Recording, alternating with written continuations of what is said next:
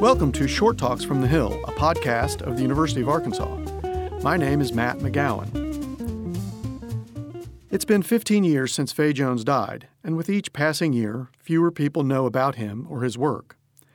Unless you're a student in the Fay Jones School of Architecture and Design, or just someone especially interested in architecture, the name might not strike a chord. But Jones made an indelible mark on the landscape of Northwest Arkansas for almost 50 years, and one need not look far to find an example of his inimitable style. Born on January 31, 1921 in Pine Bluff, E. Fay Jones grew up in Little Rock and El Dorado and attended the University of Arkansas. For nearly half a century, his name was virtually synonymous with architecture at the university. He was a member of the university's first graduating class of architecture students and later became the School of Architecture's first dean. Fay Jones taught at the university for 35 years. I found this on the architecture school's history page. Jones's passion for architecture inspired generations of students. His international reputation also drew outstanding practitioners to lecture and teach on campus, helping to establish the school's national reputation for excellence. While teaching at the university, Jones also operated an architecture firm and designed many residential and commercial structures built in Northwest Arkansas and beyond. Throughout his prolific career, he received numerous design awards, and in 1990, Jones received the American Institute of Architects Gold Medal, the highest honor an American architect can receive. Fay Jones, who lived from 1921 to 2004, is certainly the most important architect ever produced by the state of Arkansas, the most accomplished architect. His work is certainly very well known in architecture circles and perhaps not as well known outside of architecture circles, but those who may not be familiar with him by name are quite often familiar with his work, such as Thorncrown Chapel in Eureka Springs, which has received international notice over the years since it was completed in 1980. That was Greg Herman, professor of architecture in the Fay Jones School of Architecture and Design. He mentioned Thorncrown Chapel, which the American Institute of Architects ranked as the fourth best building by an American architect in the 20th century. Before Jones died, the AIA also honored Jones as one of the nation's 10 most influential living architects. Herman is director of the Fay and Gus Jones House Stewardship, which has been responsible for restoring and curating the Fay and Gus Jones home, which is owned by the university. Jones designed the house in the early to mid-1950s, and construction was finished in 1956. In Herman's writings about Fay Jones, he describes the architect's designs as being fundamentally connected to earth and sky. Well, Fay was very much a disciple of the work of Frank Lloyd Wright, and as such, he believed in an architecture that was grounded, that recognized the site, that was earthbound, and as the name of our project suggests, it's of the earth, not on the earth. At the same time, the buildings have a recognizable profile. They recognize the relationship to the sky is accomplished by treatment of the roof, the way the building moves upward from the land, and between those you have an earth and sky connection. Herman alluded to a project. With an $86,000 grant from the Chancellor's Innovation and Collaboration Fund, he and Dave Fredrick, professor of classics in the J. William Fulbright College of Arts and Sciences, embarked on A House of the Ozarks, an interactive project focused on Jones's work and starting with the Jones home. Here's Greg Herman. Our ultimate goal is to bring the works of Fay Jones to a broader audience for certain. But we would also like to look at a number of other architects who were educated at the same time as Fay or were his colleagues here at the university who contributed significantly to what we've come to call the mid-century modern design environment here in Northwest Arkansas. This, by virtue of our geography, this is often considered a place where innovation historically has not happened, but in fact, because of Fay Jones and a number of his very talented contemporaries, there was quite a bit of innovation in architecture, particularly domestic architecture of houses, from the end of World War really up until the present time, but especially in the period in the late 50s or through the 60s and into the 70s. In addition to being a professor of classics, Dave Fredrick is the founding director of the Tesseract Center for Immersive Environments and Game Design. Started in 2010, the Tesseract Center produces immersive game-based content, 3D visualizations, and other applications for university classes and research. The simplest way to put it is we're a video game studio. That's the technology that we rely on. Our actual first use of a game engine was probably back in 2006 or 7.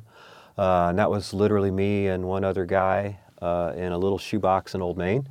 And we've grown since then, and now we're in JBHT, and we have just a range of projects which all depend on real-time 3D interactivity, which if you've ever played a game on your phone or on a console or whatever, it's basically the player gets to make choices in space and time. And that can obviously touch a lot of things, and architecture is one of them. And so we have a game-based approach to Roman civilization. We've got an interactive application, gallery application for crystal bridges. And so the opportunity to work on this and bring together the ability to have real-time visualization with the architecture of Fay Jones was just like really fantastic. With help from staff and students at the Tesseract Center, Herman and Fredrick have created a 3D interactive visualization, or game if you prefer, that allows users, or players, to tour the home and grounds of the Jones home. Fredrick explains what makes this project interactive. If you think about going into a building, every building you enter asks you to make choices. Is where will you go? Sometimes those choices are confusing, like is this the front door of this building? How do I find my room? And so architecture always calls for interactivity on the part of, in a sense, you as user or player of the building.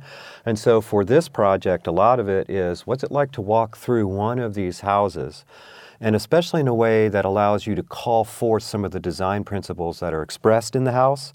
And so our goal was to have a lot of archival information and design information built into that experience.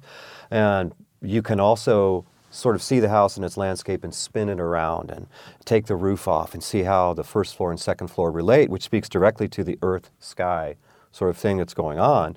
But also be able to call forth a lot of information in a way that's quick and responsive.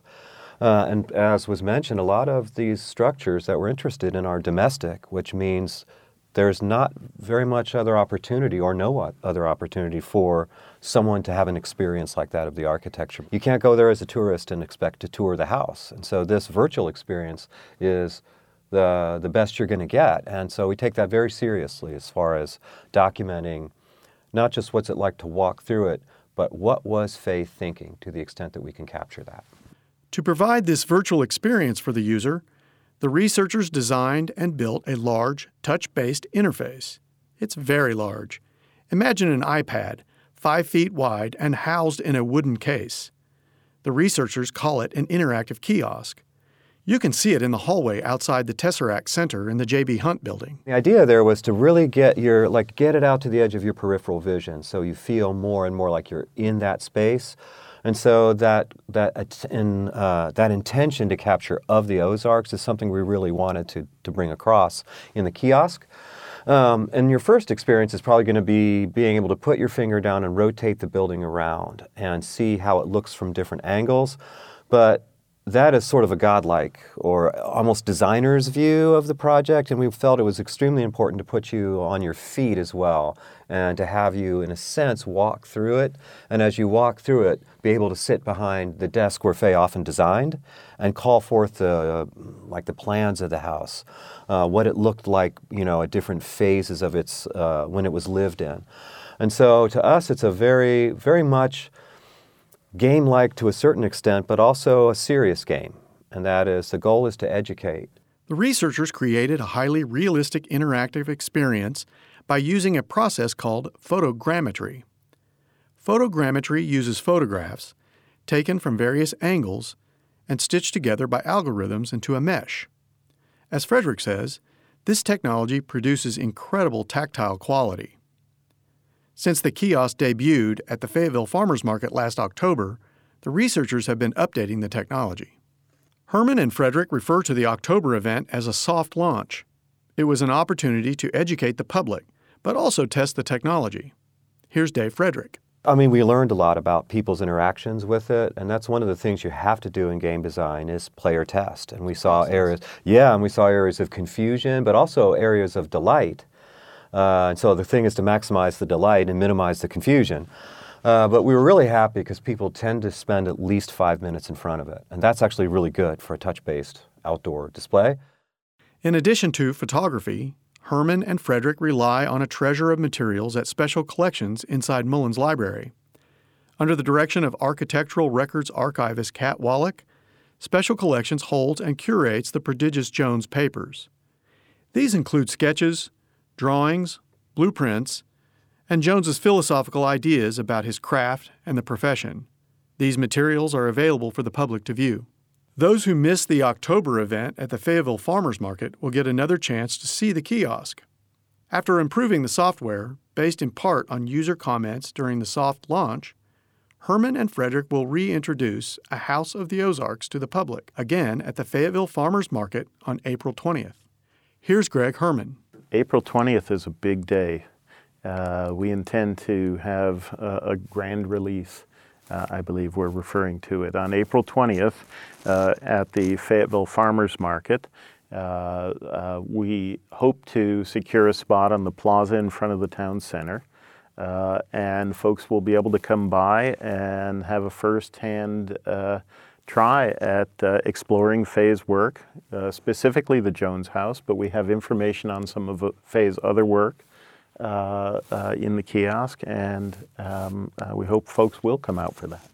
And for those who can't make it to the Fayetteville Farmers Market on April 20th, the interactive experience of Fay Jones's work will be available on the web, featuring the same technology. Also, Herman says they plan to take the kiosk on tour, possibly to Crystal Bridges, public libraries, and the Northwest Arkansas Regional Airport. One of our initial objectives was that the kiosk be portable and that we would be able to locate it at various places around Northwest Arkansas where folks would congregate, especially lay audiences, in our effort to expand the audience for Fay's work.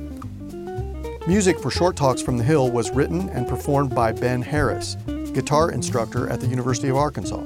For more information and additional podcasts, go to kuaf.com or researchfrontiers.uark.edu, the home of research news at the University of Arkansas.